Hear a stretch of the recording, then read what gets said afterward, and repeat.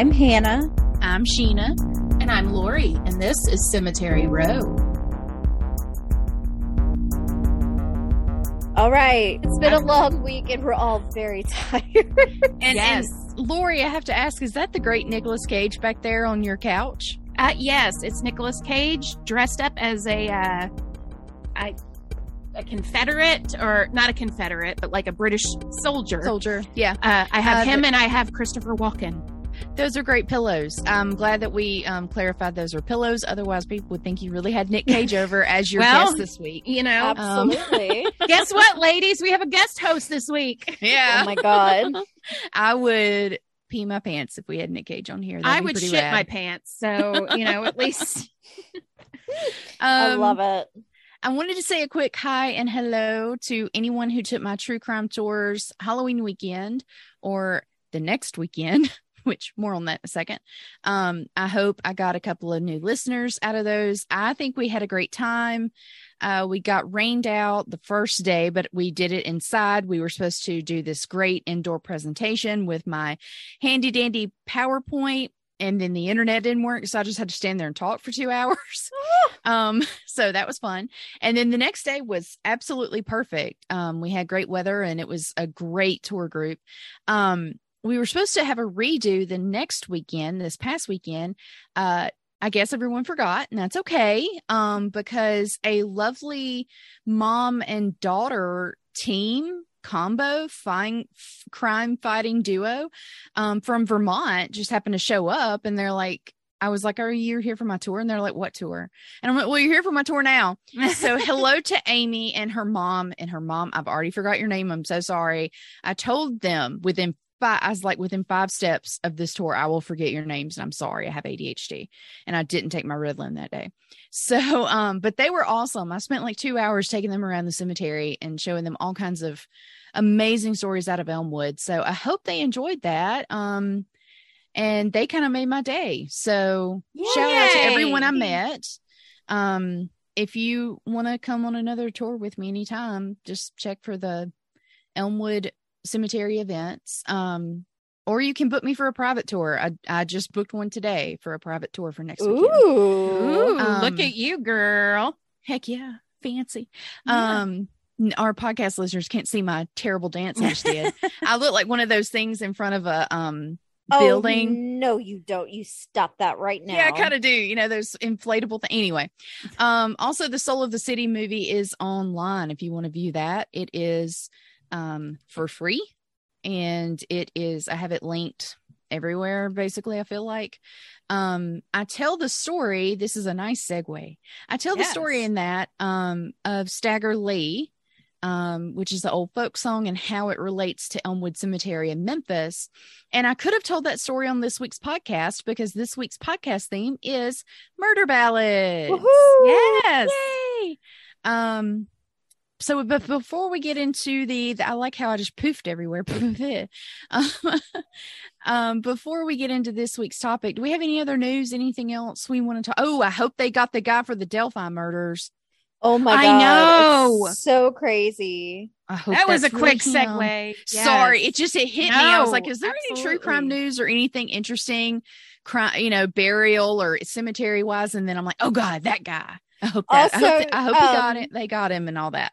Shout out to, what was her name? Backwoods Chastity. Yes, Backwoods Chastity. For your lovely, lovely review. Yes. Appreciate it. She left us a review on Apple Podcasts, and that means the world to us. So thank you, Chastity. If you want to be like Chastity and earn our forever love, everlasting, Yes. Yes. Everlasting love and appreciation. bingo, what Lori said. Leave us a review. We would really appreciate that, and please talk about how much you like us. That'd be great. Absolutely. Nice things only. Yes. Yeah, please. I mean, if you really hate us, you can email us, I guess. But We won't read it. Yeah. No, seriously. Like, I always forget that we have an email, even though every week I repeat our email address. and you're the one who set it up. So, I know. I need to log back in. And It's okay. We really Look, I don't even Oh read gosh. mean emails at work, and that's my job. I'm just like, if I can tell they're being bitchy in the first couple of lines, I'm like, nope, not finishing Yeah, this email. I don't either. I will say this too. We did get a message from Miss Molly Monsters, who has made a lot of cool items for us.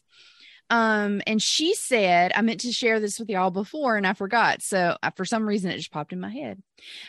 She said she is 2 hours away from Lilydale, New York, which I mentioned that town during my Ghostbusters talk about how it is a town. It's very, very small, and it is a home for people who are psychics or mediums, spiritualists. She said to live in Lilydale, you have to possess a gift of some sort. Like you have to do you have to go through an interview process with the town board. Oh my gosh. You can live there. I thought that was really rad. I love it. Yeah. So she was, and then she told me about, she is living near where spiritualism basically got started, and that if we're ever in New York, she will be happy to give us a tour. And so, yeah, if we're ever in New York, we will take you up on that. I will absolutely be doing that. Heck yeah. So that was just a fun message that I've been meaning to share with y'all. Is here's a cool fun fact about Lilydale, New York. And go check out all of Miss Molly Monster's stuff. My so cute. My Baphomet derby is my favorite thing, which is a good omen for you now because you're about to officially join the derby. I am. I'm Very about exciting. to be a team member for the Windy City Rollers once my intro is done. So Yay! I'm really excited. Very excited. All right, y'all. Before we get started, we have 2 emails. We do. I just opened it. I'm like, yeah, no. Okay, sorry, no. Just no, we got a couple. Well, I'll forward them out, but yes. So actually, let me pull that back up so I can go ahead and live on the air. This is how the were they nice or were they mean? They were fantastic. So okay, Jessica and Lindsay, specifically Jessica, we will look at your email. You provided some great information, and we will fulfill your request on the next episode. I am sorry that I'm just now seeing this. I am terrible at checking this email account. Well, so seriously, get a hold of us through the Facebook or the Instagram because we are there constantly. Yes, you're more likely to get us there because we do that for our jobs. Yes. So we're always on there. And our group chat is through Facebook. So yes, we don't even text each other. We group chat on Facebook. And there's a good chance we may say goodbye to Twitter if Elon. Oh, absolutely. Elon. Oh, absolutely. Oh, but before we get started, this has nothing to do with anything, but it just me talking about how we're on Facebook chat instead of texting is so I went to buy a new fish tank for our beta fish tonight, and Hannah's cat is causing a ruckus, which is why I unplug my laptop. Yeah, that's why you hear her, in the background. But so when I was checking out, the kid was trying to get me to sign up for this rewards program, and I was like, you have a quota you have to hit, don't you? And he's like, yeah. And I'm like, well, I'll go ahead and do it because I can always cancel it and get, it was 20% off. And the kid was real sweet. And so I told him, he's like, how did you know about that? Like it was something new. And, I was like, dude, I worked at down the street at a little place called Movie Gallery. And he didn't know what Movie Gallery was. Oh, no. And I had to say, it was a place where you went to rent movies. He's like a Red Box. No, like a Blockbuster. And he was like, honey, he got it. They've talked about Blockbuster enough. And I think there's that new show about the last Blockbuster in America. So he understood, but I was like, oh my God, I'm so fucking old. You haven't lived though until you've gone to rent a movie at the same place where there's a tanning salon and the dry cleaners. Yes, no. But anyway, so we had something similar at Movie Gallery. So I was like, yes, we had a quota. We had to sell so many of these fucking cards. Let me help you out. You were very nice to me. And so that's what I did. So, I sign up. I usually sign up for those if I can tell that's what they're doing. Like, they're pushing it. It was $10 a month. Yeah. And he's like, but you can cancel. And it gave me 20% off all the crap that we bought for this fish that we've spent more money on than any animal in our house. What is this fish's name? This one, so Jerry, the original, unfortunately passed away. And this one we've had for about a year now. And his name is Black Knight. Okay. But we call him BK. Okay. Like yes. Burger King. Yes. Yeah, like BK, Black Knight. And then we have a snail named Gary. Oh. Of course. So yeah. Nice. But anyway, let's get to, you had that beautiful segue with the Staggerly. And I just busted up in here with emails because my attention span is just. Now I want to start singing Gary Come Home. Well, we will all be singing songs by the end of this. So this week's episode is about murder ballads because was it last week before last? I can't remember. I mentioned something about murder ballads and that I collect them because I am a weirdo. We all know this. It is and this was so much fun to research. We need to do another episode in the future. I was going to say, totally.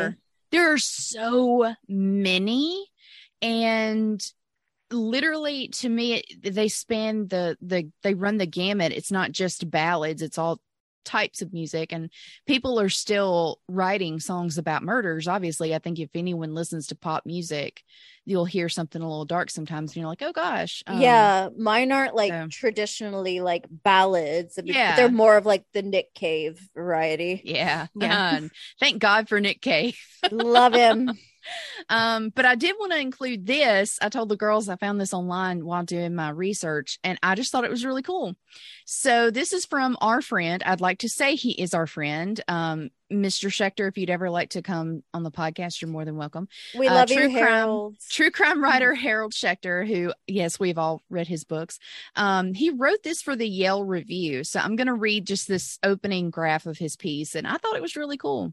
And it's a different perspective I had not considered. So this is from Harold Schechter. The oldest form of true crime literature is one the folklorists call murder ballads, a genre dating back at least as far back as the Middle Ages, when these sung or recited verses spread the news about shocking real-life homicides among the illiterate peasantry. By Shakespeare's time, traveling peddlers have figured out a way to profit from the public's love of sensationalism by producing printed versions of murder ballads. Whenever a particularly ghastly slaying occurred, it was immediately translated into page-long sheets of doggerel called broadsides that sold for a pittance, the Elizabethan equivalent of today's tabloid news, which I just thought was really cool. I love it. I mean, I don't know. Awesome. I never thought about it that way. Well, I mean, it makes sense of like, pre-literacy. It was oral traditions, that got passed down. And the easiest way to pass down a story is to sing it. It's how you remember it. I saw a thing on TikTok, and I don't know if it's true or not, that the Muffin Man song was actually a song that Not true. It's not true. Damn it, I saw that too. Read the comments. I saw that too. Okay. And I was like, I don't think it's true, but that would have been really cool. But no, there are other songs that nursery are like rhymes and stuff that's like passing down information, because I mean, how do we learn our ABCs? We sing them. Hey y'all, Beowulf. We have all suffered through Beowulf. Exactly. London Bridge and songs. Yeah, Ring Around the Rosie. That's what I meant, not London Bridge. Yeah, there's some dark songs out there. And like nursery rhymes. Goosey Goosey Gander is about prostitutes throwing Catholics down the stairs.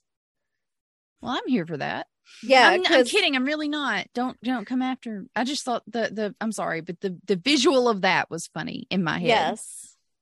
Anyway, well, now that I'm going, we're sorry. We're on a tangent. We're all good.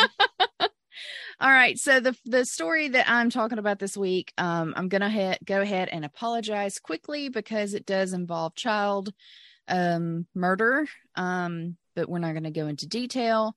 But I do love this story. I mean, it's a weird story to say you love, but this to me feels like the classic murder ballad.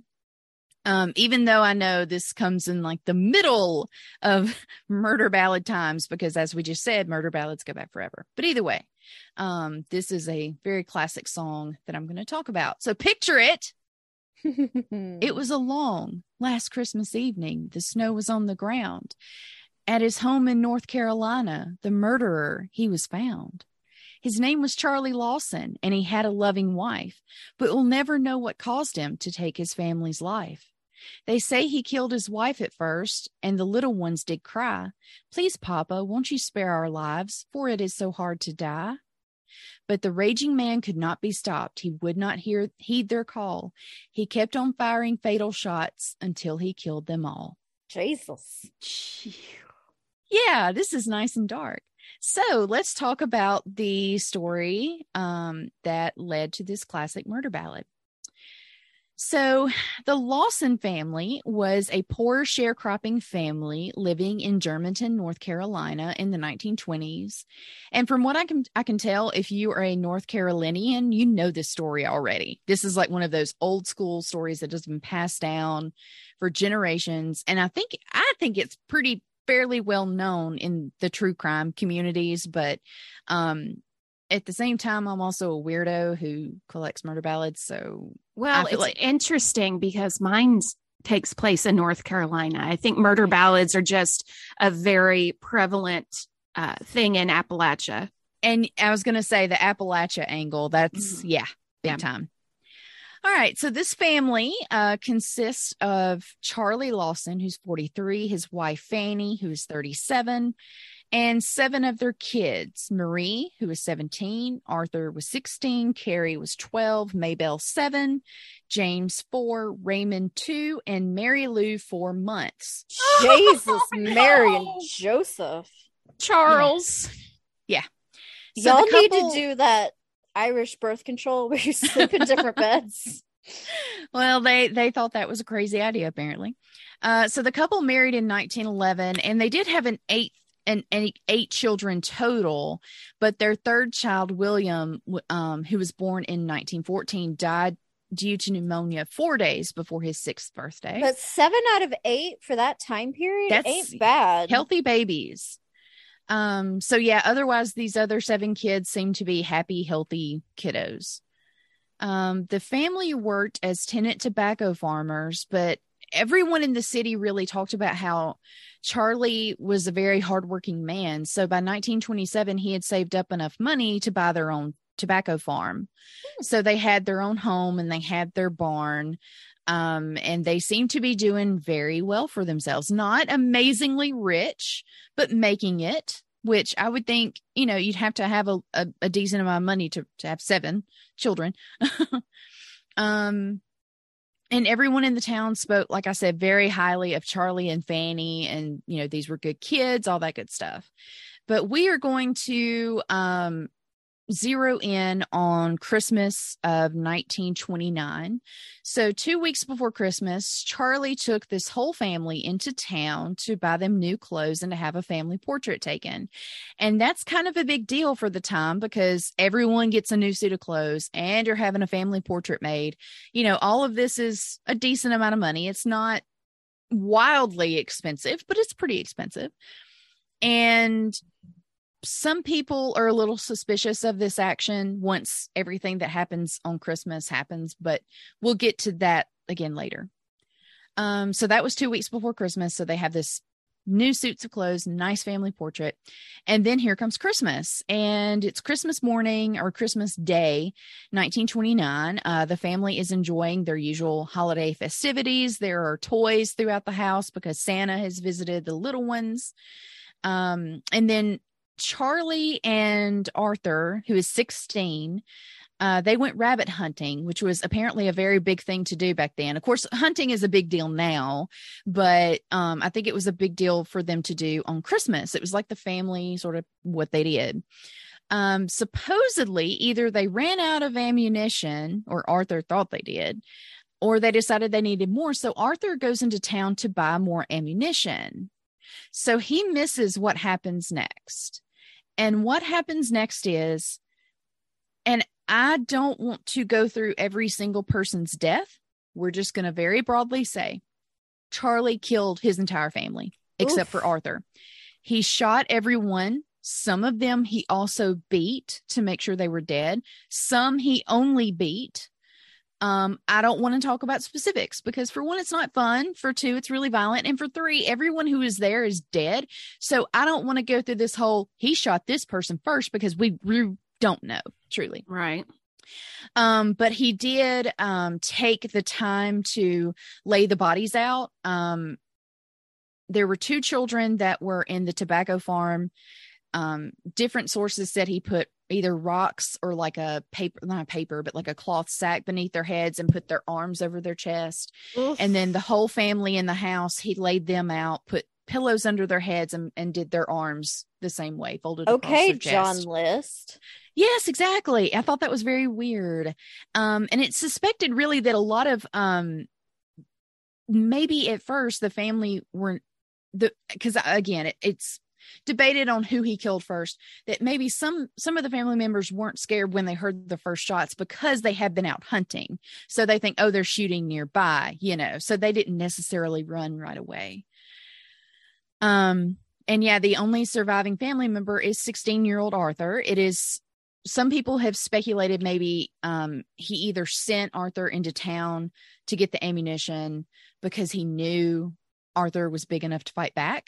When you see pictures of the family, Arthur's a tall guy. He to me almost looks bigger than 16. Maybe Charlie knew Arthur was the one who could have stopped him. Yeah. But either way, we don't know why. We don't know why he chose to do all this while Arthur was out. Mm-hmm. Anyway, so this happens. Meanwhile, Charlie goes and walks into the woods. And he paces around a tree for a while. Like they said, he, like the area around this tree kind of become muddy because he had just paced and walked. And that's not terrifying.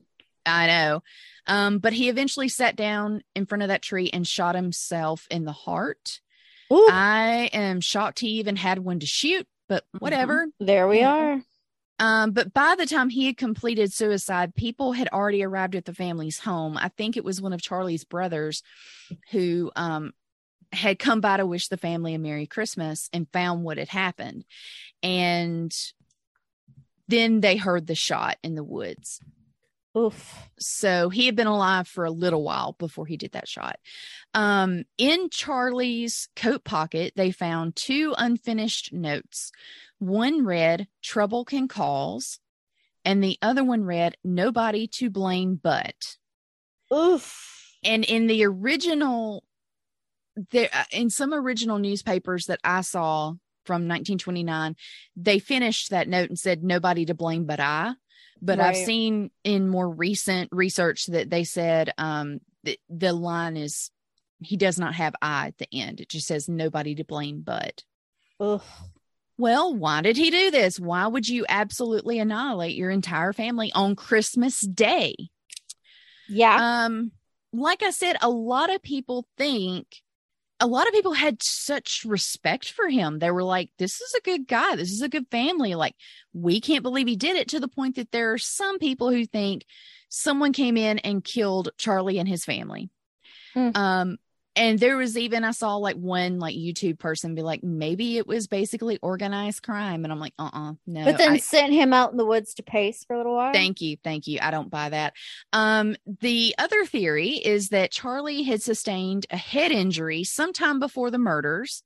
So a lot of people think, okay, yes, he did this, but they did an autopsy later and they sent his brain to Johns Hopkins and they could find no injury, nothing wrong with his brain.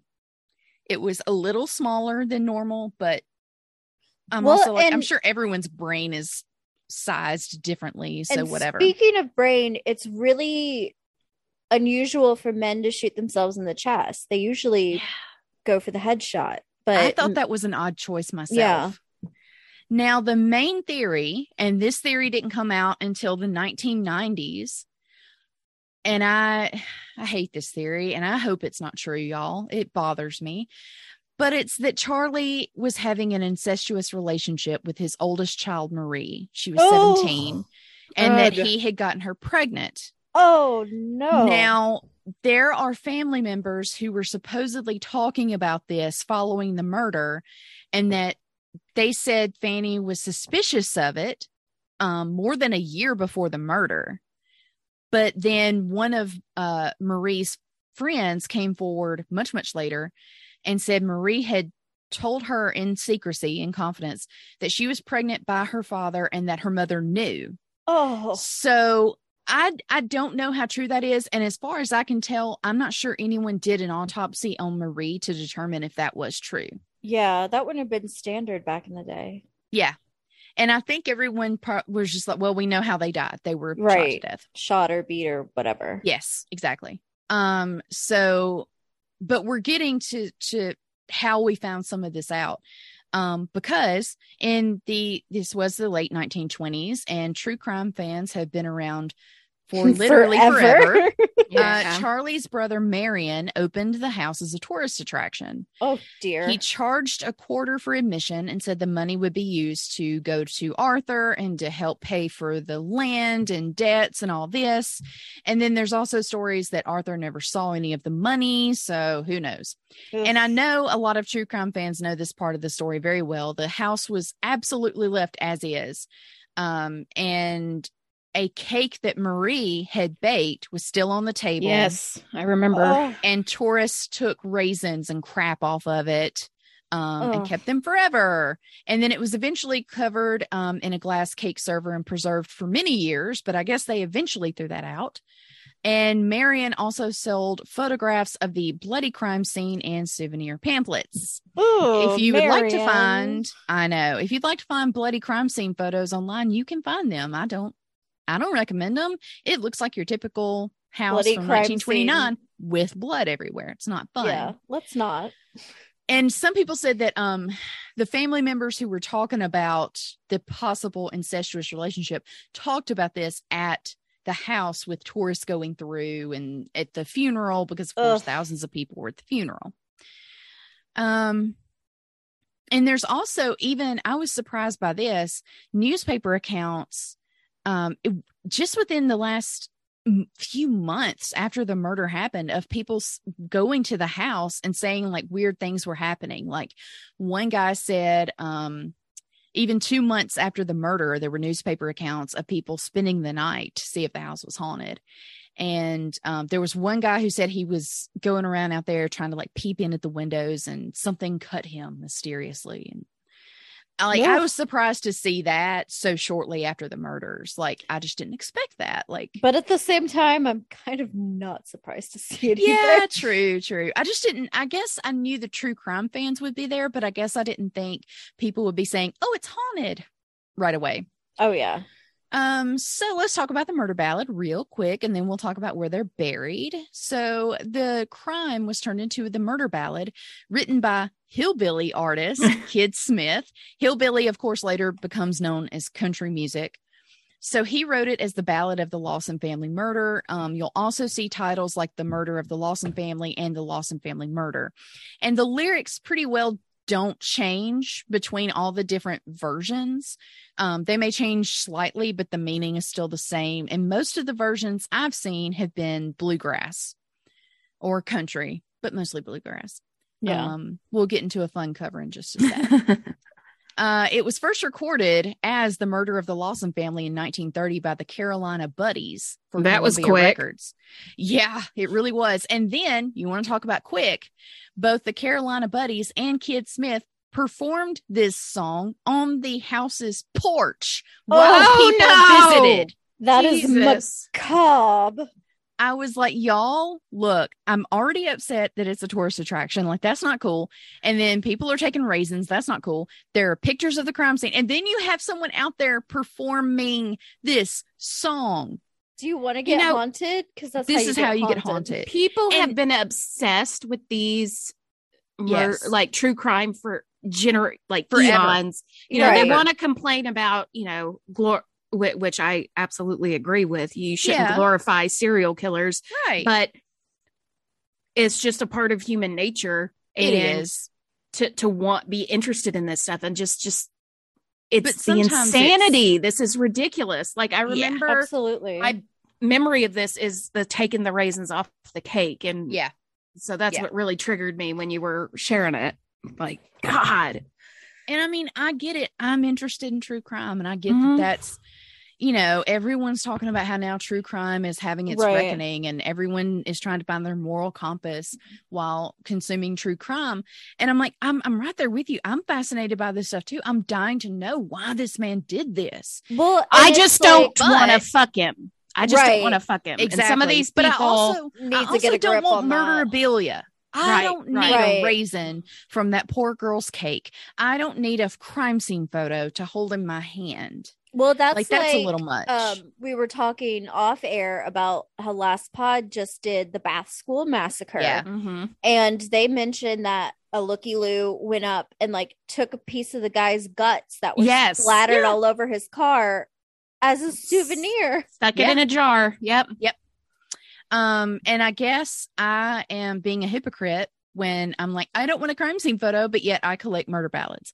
But, you know, I don't know. There's something about, there's some separation there between owning a door handle or something from the house. Or like, you know, to me, I always think about the St. Valentine's Day massacre and how the bricks from that building are now supposedly cursed. You know? And I'm like, no, don't take stuff from a crime scene, my dudes. Like, no. I think too is like, for those of us, you know, and that's the kind of one of the things of like, I've been like a Last Podcast fan since like 2009, 2010. I mean, for forever. And they were really, you know, nobody really talked about it because it was just us gremlins, you know, talking about it. And then after things like My Favorite Murder and that sort of stuff, then they're like, oh, normal people are liking this stuff now. And us degenerates have always been like, hey, we've been here for a minute. Yep. But it's like, it comes down to respecting the humanity of all the people involved. And I do really like Last Podcast's take on serial killers in that these aren't mythical monsters. These are douchebags with mommy issues. Yep. And we should make fun of them and we should defang them by taking the wind out of their sails by saying, you know, these aren't these menacing phantoms of the dark. They're just fucking assholes. They're with regular mental problems. Not to be like super alarmist or whatever, but I don't know if y'all have seen that video going around this week of the very creepy man who was trying to write the song for the girl. Yes. He had the very short version of this story, and this is not the entire story whatsoever, but he was infatuated, obsessed, stalking a coworker, and she had called the police to be like, get him away. But what struck me was when he flipped the camera around on himself, I'm like, that is an everyman. I've seen that guy's exact face. When the cops are telling you you're being too creepy, you're being too fucking creepy. Yeah. But that's the whole point of the serial killer thing is you think they're monsters. You think they're whatever. As soon as it flipped around, I'm like, it's just a dude that you would see in the grocery store. I can think of 10 different dudes who look just like that. I've dated guys who vaguely look like that. Oh, absolutely. It is scary. It is really scary. So yeah. Anyway, I say all that to say, there's a difference, I think, in being interested in true crime and being interested in the dark side of humanity, but not wanting something of it in your own home. Yeah. Right. I think that's just bad energy. Mm-hmm. It is. However, I guess a lot of other people like me like to collect murder ballads because most hillbilly records in the 1920s, 1930s, which, like I said, were country records, sold about 1,000 copies. Yeah, no, the Ballad of the Lawson Family Murder sold 8,000. Jesus. So it was a bona fide hit and the number one hillbilly record of 1930. The Stanley Brothers covered it in 1956, the very iconic Stanley Brothers, much respect there. And then much respect to the iconic drag queen and artist Sharon Needles, who covered it for a holiday compilation album, Christmas Queens 3 in 2017. Oh, listen, I love it. Her version is pitch perfect. And it to me stands up just as well as any of the traditional versions. And she keeps it very traditional. So if you want to hear it on this drag queen Christmas record, I cannot recommend it more. It's an awesome cover. Okay. So going back to where the family is buried. So, like I said, thousands of people attended the family's funeral. Thousands, like 5,000, probably more than have ever been in that city. The entire Lawson family, including Charlie, are buried in a family graveyard in one giant grave. Oh, so it was this family graveyard was established in 1908, originally for the use of the W.D. Browder family. I don't know who they are. They must be neighbors. And like, I guess it was one of those like, oh, the Browder family will be here. And then if we like you, we'll let you be buried in our family, plot. Community graveyard. And today the cemetery is only open to Browder family descendants. It's very small from what I can tell online. Now, like I said, there's a giant hole, like 18 feet wide hole for all of their caskets. Lord. Mary Lou is buried with Fanny. Fanny is holding her in her arms. Mm-hmm. The Lawson family marker itself is huge. It's massive, and it's one big piece, and it has 3 sections to it. So the middle lists Charlie, Fanny, and Mary Lou. The left section lists the boys and their dates, and then the right section lists the girls. And then the epitaph reads, "Not now, but in the coming years, it will be a better land. We'll read the meaning of our tears, and then sometime we'll understand." Oh, yeah, like Charlie. I cannot believe they buried him with his family. Come on, Arthur. Yeah. No shit. Well, shouldn't have claimed his body. Thank you. Well, that might have been his brothers doing. If it Arthur could have been the brothers. 16. I'm not sure who it was. I will say that William, there's seventh. I mean, I say the 7th child, but the 8th child. The baby who died when he was almost 6. Mm-hmm. He's also buried out there. Okay. And what happened to Arthur? Well, unfortunately, he was the only survivor of this, and he was killed in a car accident in 1945 at the age of 31. I found where he left behind a wife named Nina, and I read somewhere he left behind 4 kids, but I couldn't find anything to back that up. So I'm not sure if he does have or did have kids. I will say, and I shouldn't say this makes me sound gross, he was kind of a looker. So, he's long since dead. It's fine. Bless his heart. His wife was beautiful too. Anyway, he's buried at the same cemetery as the rest of his family. His marker has his wrong birth and death dates. I don't know why. And then his marker reads, "The cross is my anchor." Aww. And that is the very sad story of the Lawson family murder. And if you want to go find this song, it is on most streaming platforms. Wonderful. Yeah. All right. Well, I depressed y'all. Time for y'all to depress me. Yes. I try to be a little lighthearted, so we'll see. We'll see if it pays off. Good luck, Lou. So let's get into it. As I mentioned earlier, we are also in North Carolina for this story. The true story behind this popular North Carolina murder ballad is full of things that would make the perfect Lifetime made-for-TV movie. Did you practice your Dateline voice as I requested? I can't do it. I want to do Stefan from SNL. Oh, yeah. Because this has everything. It's got everything. It's got a hot young soldier who can't keep it in his pants. Uh-oh. It's got a love triangle. Or is it a square? Ooh. I'm not sure what you would call a love triangle between 4 people. An orgy? What Hannah said. It's got pregnancy out of wedlock. It's got torrid love affairs. Oh, no. It's even got a diagnosis of syphilis for good measure. Oh, Fetch Jesus. my smelling salts. Well, that's what happens when you got 4 people fucking. Somebody's getting syphilis. Wrap it before you tap it. Yeah, exactly. Not in 1866. I mean, I say I learned that in college. Let me clarify that. I learned that from a friend. Exactly. Who I don't know why we were discussing this in a Wendy's drive-thru. I just remember her in the Wendy's drive-thru saying, "Wrap it before you tap it," and she hit her steering wheel twice. We love you, Beth. It was Beth. I'm glad you remember that. I do. Of course, I remember that. I do 100% remember who it was referring to, though. But I'm not going to say anything else because, yeah. Continue, Lori. I'm sorry. Yes, no. Today, I'm sharing the true story that inspired the folk song "Tom Dooley." Oh yeah, that's a classic. Yes. In a nutshell, the song is about the murder of a young woman named Laura Foster in North Carolina in 1866. Her lover, whose name is spelled D-U-L-A, like doula, but everyone insists it's pronounced Dooley. So the spelling in the song and kind of historically is Dooley, D-O-O-L-E-Y. So her lover was Tom Dooley, a man who was convicted of the murder and hanged.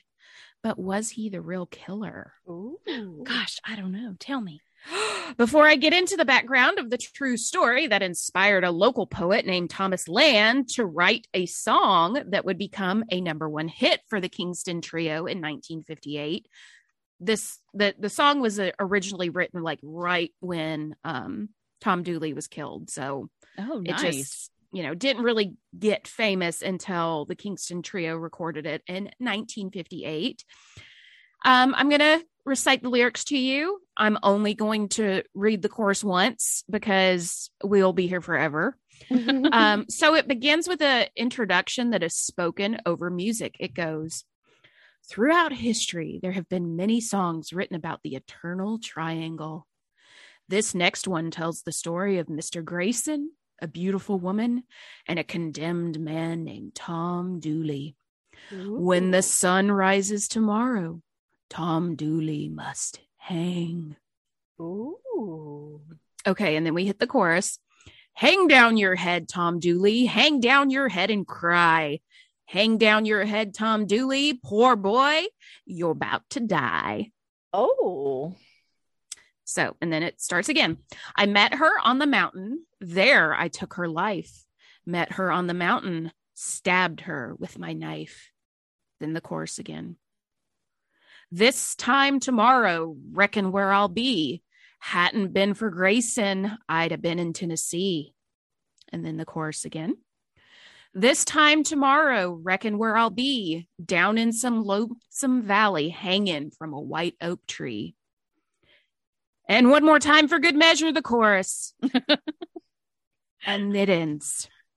Okay, quick question. Yes, ma'am. You said this was written in 1958? No. It was written like in the 1860s. So it was written right around the time. And there, there's some arguments over Kingston who recorded it first. And, there was some legal issues, but it was written by a poet named Thomas Land around the 1868, probably. Yeah. Okay, so, sorry. I was thinking to myself, I'm like, the lyrics sound so much older to me than 1958. Yeah. So I was like, wait a minute. But yeah, go ahead. Okay, so Tom Dooley was born in Elkville, North Carolina in 1845. I don't know much about his life before this murder, other than the fact that he was a talented musician and he was very popular with the ladies, including a beautiful young woman named Anne Foster, who he was romantically involved with before the Civil War broke out. She, at some point, married a man who was about 10 years older than her, named James Melton. And James is my kind of guy. He was in his 30s, but he was already just fucking done with Anne's bullshit. He didn't give a fuck what she did.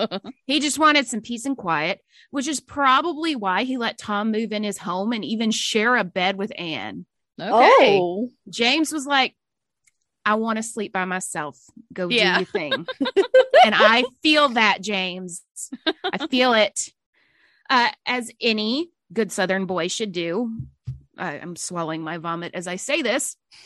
Tom enlisted in the Confederate Army at age 17, and he served as a drummer for his regiment for 4 years before he was captured and kept as a prisoner of war. Apparently, James Melton was also a prisoner of war. Who cares? Both of Tom Dooley's brothers died in the war, so he was the last son of his mom and dad. When the war ended, he returned home to Elkville, where he picked right back where he left off with Anne. And James continued to ignore the affair, preferring once again to mind his own business and sleep by himself. So eventually a cousin of Anne's named Pauline Foster came to live at the Meltons and work as a servant. But she also caught the eye of Tom. It was goddamn. It wasn't long before Tom and Pauline were knocking boots, but surprisingly, Anne didn't seem to mind. In fact, she joined in on the lovemaking. Okay. What kind of sex drive does this man have? I do not know. So everyone was banging. Everyone except for James. James. He's like, I'm just trying to nap. Y'all figure it out. Dude, same. Okay. God. And so sometime later, another cousin of Anne's named... Yes. She's got a lot of fucking cousins. So she was having threesomes with her cousin? Yes. Yes. Anne was like, from everything I've read, she was just like... I don't want to do anything. I don't want to work. I'm too beautiful. I'm too blah, blah, blah, blah, blah. But I will fuck my cousin for you. Right. And so she oh my God. Yeah, so that's why she brought her cousins. Like, well, I don't want to do this shit. There's a lot of incest in these Appalachian murders. Yeah. Christ on a bike. Yes. So yeah, Laura Foster moves to town. Guess what happened next? More cousin fucking? No. So you guessed it.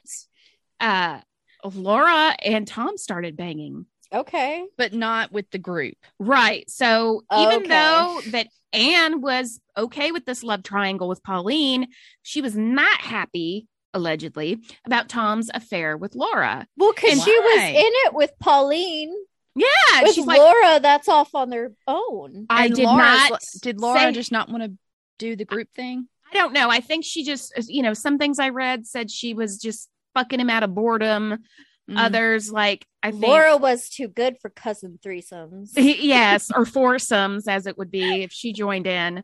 Since it was the 1860s and safe sex wasn't really a thing, Tom contracted syphilis, which to my absolute delight, I learned was called the Soldier's Joy by the mountain folk of Appalachia.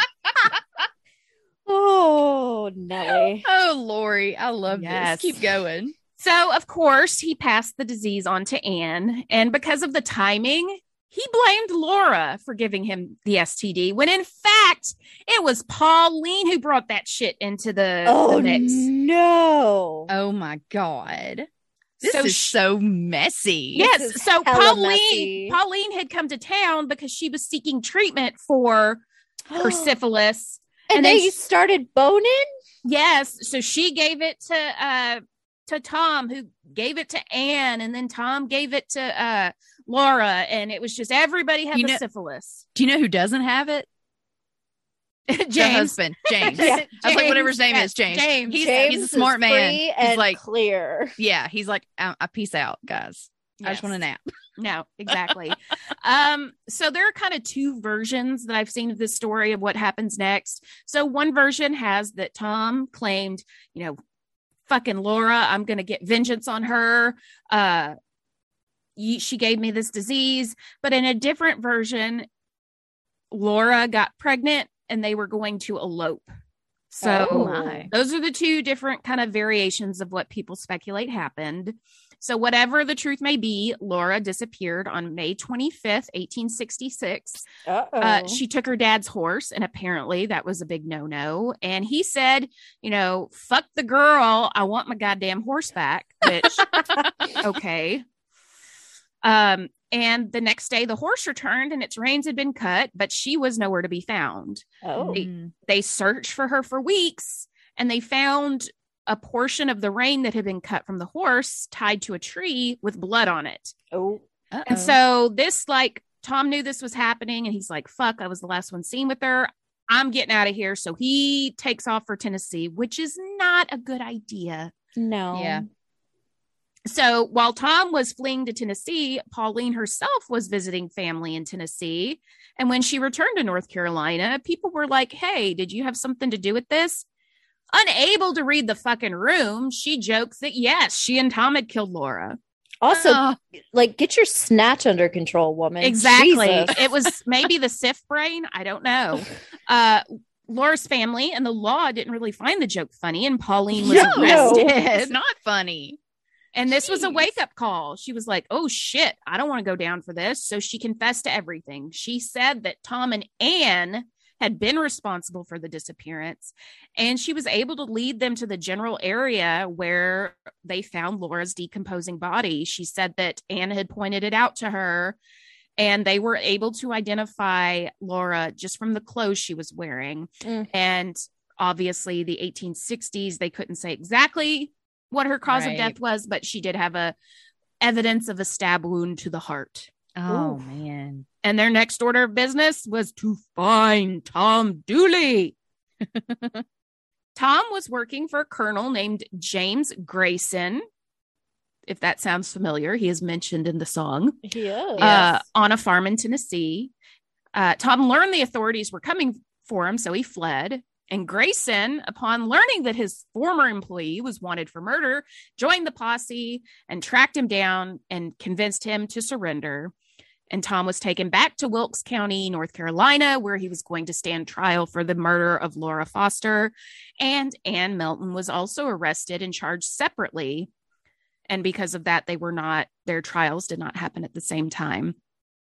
The media, as we've been talking about people's obsession with murder and crime, they went bananas because everyone has always been obsessed with who's fucking who, even back in the 1800s. Absolutely.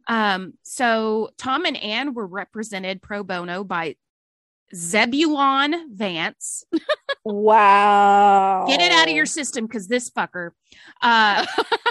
who was the former governor of the Confederate state of North Carolina. Fuck you, Zebulon. And a former Confederate colonel. Boo on you, Zebulon. Zebulon. Yes. So Zeb petitioned for a change of venue because he knew that Tom's Confederate background wasn't going to sit well with the people of Wilkes County, who were predominantly Union leaning. Good on you. He got the change of venue. Didn't matter. 18 months after the murder, Tom Dooley was convicted of killing Laura Foster, and Anne Melton was later acquitted of all charges. Really? Okay. On May 1st, 1868, Tom was hanged for Laura's murder. Allegedly, before he hanged, he said, quote, "Gentlemen, I did not harm a single hair on that fair lady's head," end quote. So Pauline wasn't considered part of the... Okay. Technically, I see what he's saying. Mm-hmm. He didn't harm a hair on her head. Oh, he just stabbed her in the heart. Just stabbed her in the heart. Her hair was fine, I have my own thoughts. Oh, you think he's covering? Yes. Okay. Which is the exact opposite of what he claimed in writing the night before his execution. In the presence of good old Zeb, he wrote, quote, "I declare that I am the only person that had any hand in the murder of Laura Foster, April 30th, 1868. Now, good old Zeb would go on to say that he believed Tom was innocent and that he was just trying to protect Anne Melton. Some people speculate, and I'm kind of one of them, that she murdered Laura in a jealous rage and then was like, "Tom, you got to help me cover this up." And so he was involved in the cover up. And some people are like, no, he thought she gave him the sif and he was pissed. So he killed her for that. So whatever version you believe, it ends horribly for everybody involved. I don't know about Pauline. I wasn't able to figure out what happened to her. So Anne Melton died just 7 years after Tom hanged. She had been severely injured in a carriage accident, but it's believed she most likely perished from the effects of her STD. Like, she was in pretty poor health. She is buried in the Melton family cemetery in Ferguson, North Carolina, but her grave was unmarked by anything but a small rock until 2012, when her descendants replaced it with a granite stone with the inscription, "Anne P. Foster Melton, May 8th, 1843 to about 1874. Okay. Wife of James G. Melton, mother of Mary, Martha Jane, and Ida Vaughn." Apparently they had kids before this whole thing even got. So not only, was she having threesomes, but she had 2 daughters in addition to, Well, she can have them all she wants, but make sure she's taking care of the children. Exactly. The children are and okay. James Melton, he went on, took another wife, and when he died, he was not buried in that cemetery. So he's off somewhere else. But good on James. And Tom Dooley is essentially buried off an unused farm road 10 miles from Wilkesboro, North Carolina. His grave is surrounded by an electric fence because half of the stone is defaced from people who have chipped away mementos over the years. I do think that it's maybe his headstone's been stolen a few times. Probably. I think he's also off of Tom Dooley Road, and the road sign gets stolen all the time.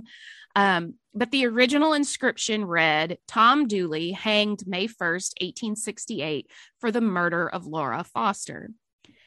There's also another marker that notes he served in the Confederate Army's 42nd North Carolina Regiment. I'll include a picture. I don't know.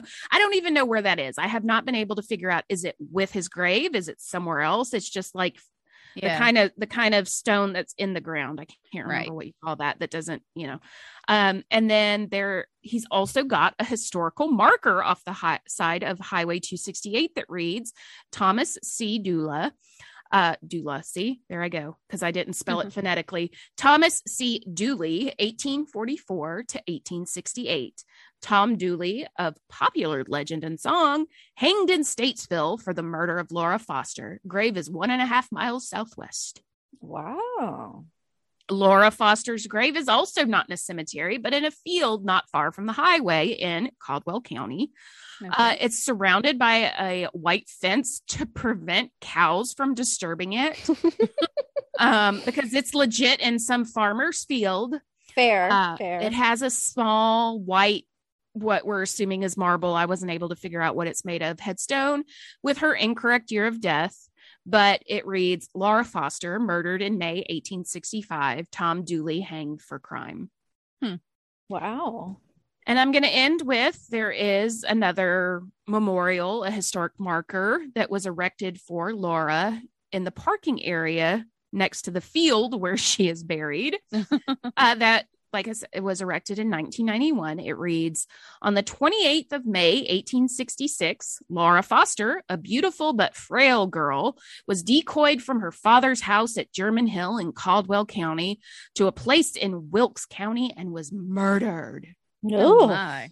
Tom Dooley was later hanged for her murder. She was buried on the banks of the Yadkin River on the farm of John Walter Winkler. Okay, John Winkler. Laura's grave is across the road, surrounded by the whitewashed locust fence. The land for this park is provided by John Christian Bernhardt. This historical marker is provided by Woodman of the World, Lodge 95, Lenoir, North Carolina, 1991. And that is the origin story of the song Tom Dooley. Lots of markers up for people who sure like to get it on. Right. Like, just so sad. Like, so sad for everybody. But I do have a picture of, I was able to get a picture of Anne. It's not very good, so I don't think I uploaded it. But I did find a picture that is believed to be Mr. Tom Dooley. And like, if he was 17, he looks like he's about 40. Yeah. But he's a good looking 40. Like, I can see why the girls wanted to spend a little alone time with him. All right. He was not a bad looking dude, but damn. Wrap it before you tap it. That was fucking messy. I guess I never really knew that true story, and that it was that messy and that. Well, and there was a movie made that completely changed the story to where, like, apparently he killed a Union soldier not knowing the war was over, so it was a romance. Lord. Like, fuck that. No, it's messy, and it's all about sex, because that's why usually the reason people kill is sexy times. But anyway, true. Nana, yes. Take us home, country roads. All right, I've got two. Yes. Because they're both relatively short. So I'm gonna dealer's choice with you guys. Do you want grunge or do you want indie? Ooh. Let's start with indie and end with grunge. Yes, okay. I second that. So we're going to start with indie with a song by the Drive-By Truckers, who I love. This is from their 2016 album, and it's called Ramon Casiano. And I'm gonna read you the first stanza, and then we're going to come back to the rest of it later. It all started with the border, and that's where it is today. Someone killed Ramon Casiano, and the killer got away. Oh no! Who killed Ramon Casiano, and why? Well, hold on to your hats. Turns out we suck. So, in 1931. In Laredo, Texas, a teenage boy named Harlan Carter. You might have heard that name before, but I'll tell you where you've heard it. Came home from school to find his mother upset. 3 Hispanic boys had been loitering in front of the house. God help us. Yeah, really. The family's car had been stolen a few weeks before, and she thought these boys might know something about it, being all Mexican and everying. Yeah. Are they related to Trump? Just you wait. Making racist assumptions. Racial tensions were pretty high around this area. And Carter's father was actually an officer in the very recently created Border Patrol. Nice. His father was at work and likely wouldn't be home for hours. So the younger Carter picked up his shotgun and walked out the door. Oh, great. This is going to end well. Yep. It reminds me of the Annie DeFranco lyric as some milk-fed white boy gets the white boy blues, picks up his gun and goes to make the news. Yep. Here we are. Yep, exactly. It didn't take him long to find the boys, who were between the ages of 15 and 12, at a swimming hole nearby. He demanded they come home with him. Because when strangers walk up to me and say, hey, follow me home, I'm like, the fuck I will. Yeah, exactly. When they asked him why, he wouldn't say. So Ramon Casiano, 15, responded, hell no, we won't go to your house. You can't make us. God love you, Ramon. Yep. Carter and Casiano started swearing at each other. Casiano pulled out a knife and asked if he wanted to fight. These are teenage boys, after all. Yep. Carter lifted his shotgun to Ramon's chest. According to testimony from the time, Ramon told him not to do it and pushed the shotgun aside. Ramon has got balls made out of fucking iron. Apparently. Yes, he does. Then he took a step back and laughed. Ramon, baby. Annoyed by Ramon's lack of fear, Carter asked if he thought he wasn't going to shoot. Then he did. Oh, Casiano died on the ground with a 2-inch shotgun wound in his chest. Jesus. God. What was the year on this again? 31. Man. Carter was arrested, tried, convicted of murder, and sentenced to 3 years.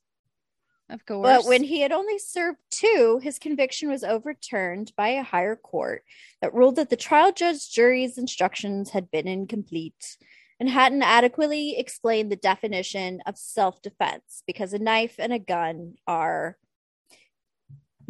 obviously comparable. Right. Mm-hmm. Now, where have you heard of Harlan Carter before? Well, he was the first head of the U.S. Border Patrol. And he also was the head of the National Rifle Association. Oh. Yeah. Well, it all makes sense. Yes. So he pretty much turned both the Border Patrol and the NRA into the racist terrorist groups that we know them to be today. Mm. Yeah, he did. And Harlan Carter was also instrumental in basically turning modern policing into the racist, murderous horror show that it all still is. So to end this out, we have the rest of, well, not entirely the rest, but some choice, stuff from the rest of Ramon Casiano He had the makings of a leader of a certain kind of men who need to feel the world is against him, out to get him if he can. Men whose triggers pull their fingers, of men who'd rather fight than win, united in a revolution, like in mind and like in skin.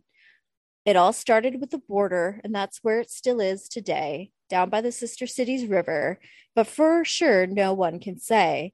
The killing's been the bullets' business since back in 1931. Someone killed Ramon Casiano, and Ramon still ain't dead enough. Man. I'll tell you, they can write a song. Mm-hmm. Ooh, I love the Drive-By Truckers so very much. Okay, so, and as far as where Ramon is buried, he is buried in the Calvary Catholic Cemetery in Laredo, Texas. I do not have a picture of his monument or anything like that, so that's what I got for you guys. Okay, now we're gonna do grunge. Yeah. We're going to do Nirvana's Polly. Oh, here you go. Okay. Here you go. I thought about it. So I'm only going to read it just a few of the lyrics just because they're very, very disturbing.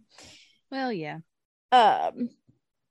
So one of them is Polly wants a cracker. Maybe she would like some food. She asked me to untie her. A chase would be nice for a few. Okay. Polly wants a cracker. I think I should get off her first. I think she wants some water to put out the blowtorch. God damn. Kurt. Yeah. So what makes this a murder song? Well, it is inspired by rapist and murderer Gerald Arthur Friend, who has the worst last name ever. Yeah, basically. What he does. So he's still alive and is currently serving 2 consecutive 75-year sentences in Lakewood, Washington. So Friend was originally jailed for abducting a 12-year-old girl from Sumner, Washington in 1960 when he was 22. He had picked up a hitchhiking girl and her brother, but forced the boy from the car at gunpoint. He then drove the girl to Mount Rainier National Park, where he beat, raped her and cut her hair. I know. The victim eventually escaped into a river where she was discovered by a passing motorist, which just makes me think of that scene from Last House on the Left from the 70s. And it's disturbing. Anyway, that entire movie is just the whole movie is watched it once. That's all I need to see. Yep. Several days later, Friend's father found him hiding in a field near their house. Friend drew a .22 caliber pistol and was wounded in the ensuing struggle. He drew a gun on his dad. What the fuck is wrong with you? His dad took him to the hospital and then turned him into the police. Good job, Gerald's dad. Mm-hmm. He was convicted of rape and torture and was sentenced to a minimum of 75 years. Now you're wondering, you said 2 consecutive 75-year sentences. Well, let's talk about that. After serving 20 years in Walla Walla and escaping twice, Jesus, God, dude, he was paroled in 1980. Oh my God. I'm really tired of these proven violent murdering offenders. Rapists don't rehabilitate. No. They don't. They don't. No. If you kill somebody in a bar streets. fight, there's a likelihood that you could improve your life. Or if you committed a robbery or you were on drugs, those are all things that something could have changed. A rapist is a rapist is a rapist is a rapist. Yep. Mm-hmm. Sorry. And I'm sorry, but lock them up or do keep them there. Yep. Yeah. So, because why not? In June of 1987, he abducted a 14-year-old girl. Oh, I hope this guy fries. At knife point when she accepted a ride after a rock show. Guys, kids, no hitchhiking. No, don't do it. Never, Don't do never, it. never. I will never blame the victim, but please don't do that. It's not their fault, but it's the dude's fault. But there are other ways to get home. Absolutely. There are other ways to get home. You call us. Yes. Call me aunt, wherever you are. Cemetery Row Girls. Yes. If I am not in that state, I will find somebody who is. Yep. He repeatedly raped and tortured her while she was tied to a pulley suspended from the ceiling of his mobile home. I hope he suffers. The girl escaped by jumping from his truck at a gas station. Good for you, Sweet Pea. Good for you. He was stopped a day later for a traffic violation. Same thing that got Bundy. Ew. Mm-hmm. Watch your license plates, kids. Or don't. Please get caught. Yeah, get caught. And then, the deputy who pulls you over could be played by James Hetfield in the movie.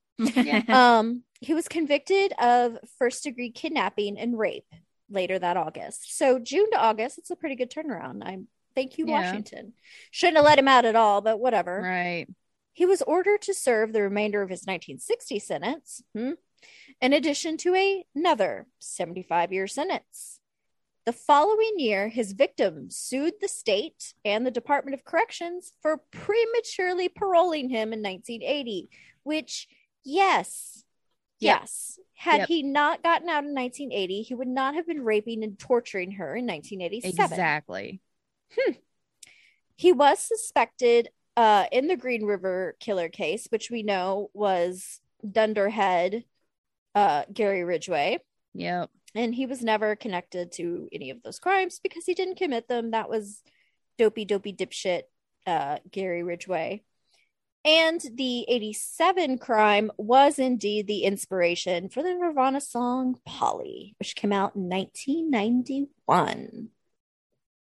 And is one of the more disturbing tracks on Nevermind, I have to say.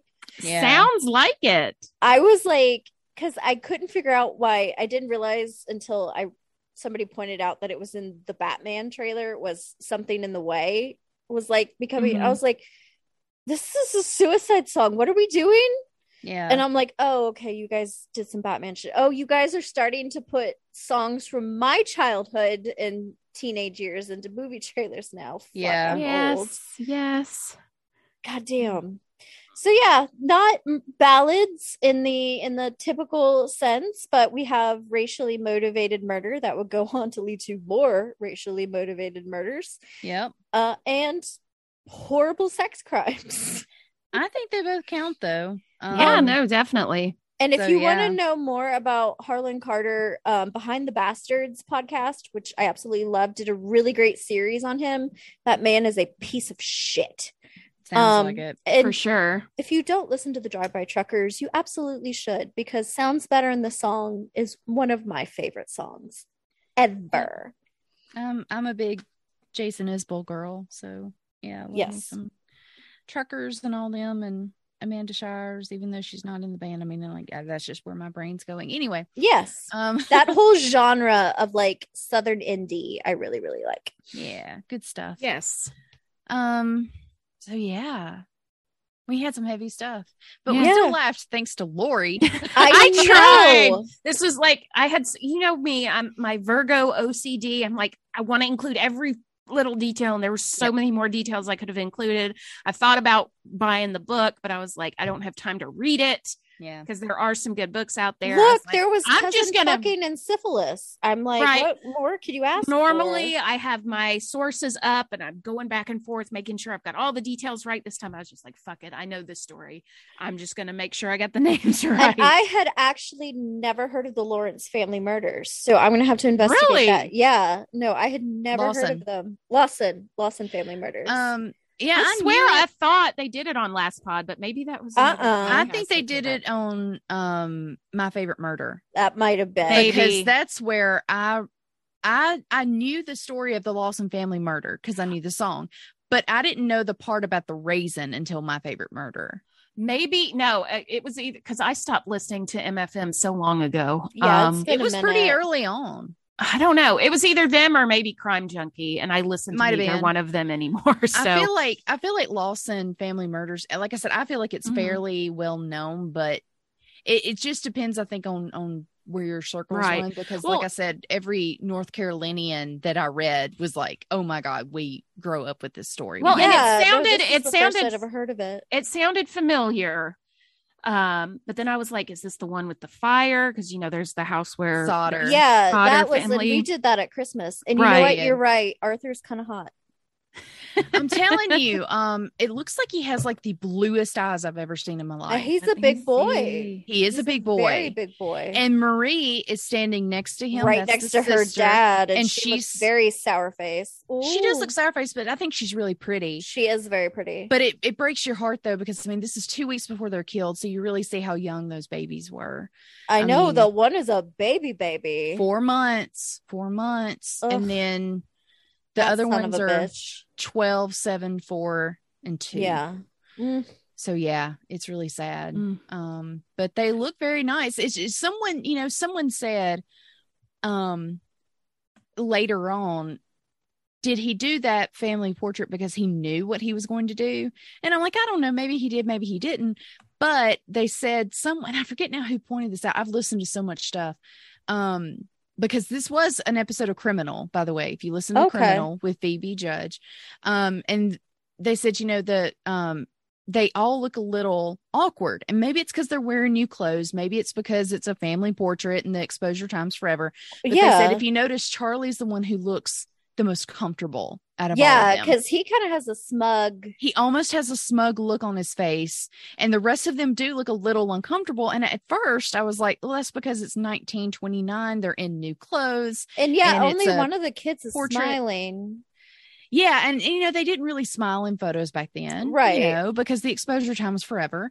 So it makes sense that they're all kind of very serious looking, but he does have this look of calm about it. He has this air of calm about him. That I'm like, that makes me think maybe it was very premeditated, but I don't know. I mean, he could have just gone on a rampage. There's no telling. We'll have Fuck pictures. you, Charlie Lawson. Yes, 100%. Fuck you. Yes. No matter what. I hope you're getting pineapples shoved up your ass in hell. And I hope those sweet babies are just floating on clouds.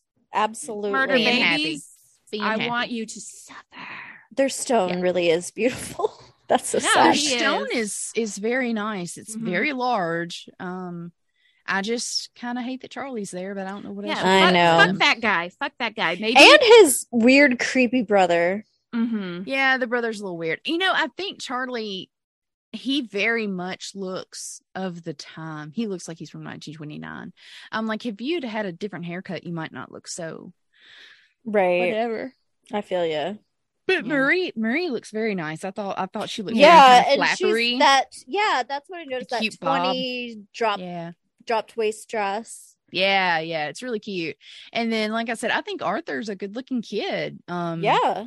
I saw a picture of him later in life, and he still looked kind of good. It looked Well, like a weird style. Arthur's wife was really pretty. The She was picture on gorgeous. her. Yeah. Yeah, she's gorgeous. And she went and married someone else later. Yeah. But Bless her anyway, heart. yeah. So that's Luhu. If people do want to find us, where can they find us? Facebook, Instagram, and Twitter, at least as of today. For a minute. Yes.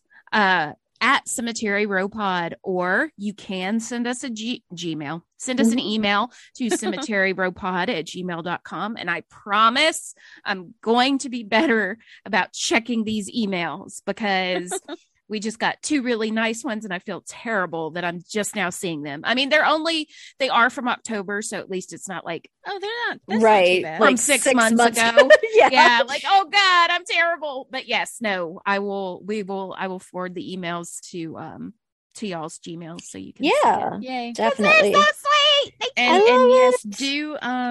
do leave us a review like Chastity did. That would make our Yes. day. Unless you just don't like us, and Then you which can send us case- an email that we will never Then read. stop listening, motherfuckers. Exactly. Like, there's not seriously. 20,000 other podcasts out in the world. Please go listen to them. That you can hate listen to. Exactly. Yeah, exactly. So yeah, tune in for our next episode. We're going to cover people who did things first, like the first person to do whatever. I don't know. We'll figure it out. Should be fun, should be interesting. Maybe it won't be incredibly depressing, but I will say the person I was thinking of doing while y'all were doing your stories, I'm like, yeah, this is a depressing story. Yeah, no, but I'm it is gonna cool. I'm gonna try to think of something fun, like the person who invented sliced bread, or the first person to, I don't know, I'll find something grim and horrifying. I know you will. Like, of course you will. The first person to die by some crazy. Oh yeah, I was thinking the first woman to be sentenced to electrocution. No, there's some good ones. That's on brand for Hannah. It is. I think if I'm not mistaken, Betty White predates sliced she bread. Does. Yes. She was born like right before sliced bread became a thing. So sliced bread was the coolest thing since Betty White. Exactly. Yes. Which I just see when you mention, every time I think of the words sliced bread, I think of Betty White. I do too. Well, so I think of Betty White, and I think of Kumail Nanjiani, who I absolutely love and adore, has a really funny joke about one of the roller coasters at Coney Island was made of wood, the thing that termites eat. Yes. And it was built the year before sliced bread. Oh, Jesus. Like, oh gosh. If you haven't listened to any of his stand-up, go check him out. Yeah. Love it. So, okay, ladies. All right, babes. All right. Bye. Y'all go listen to some murder ballads. Yes. Bye. Bye.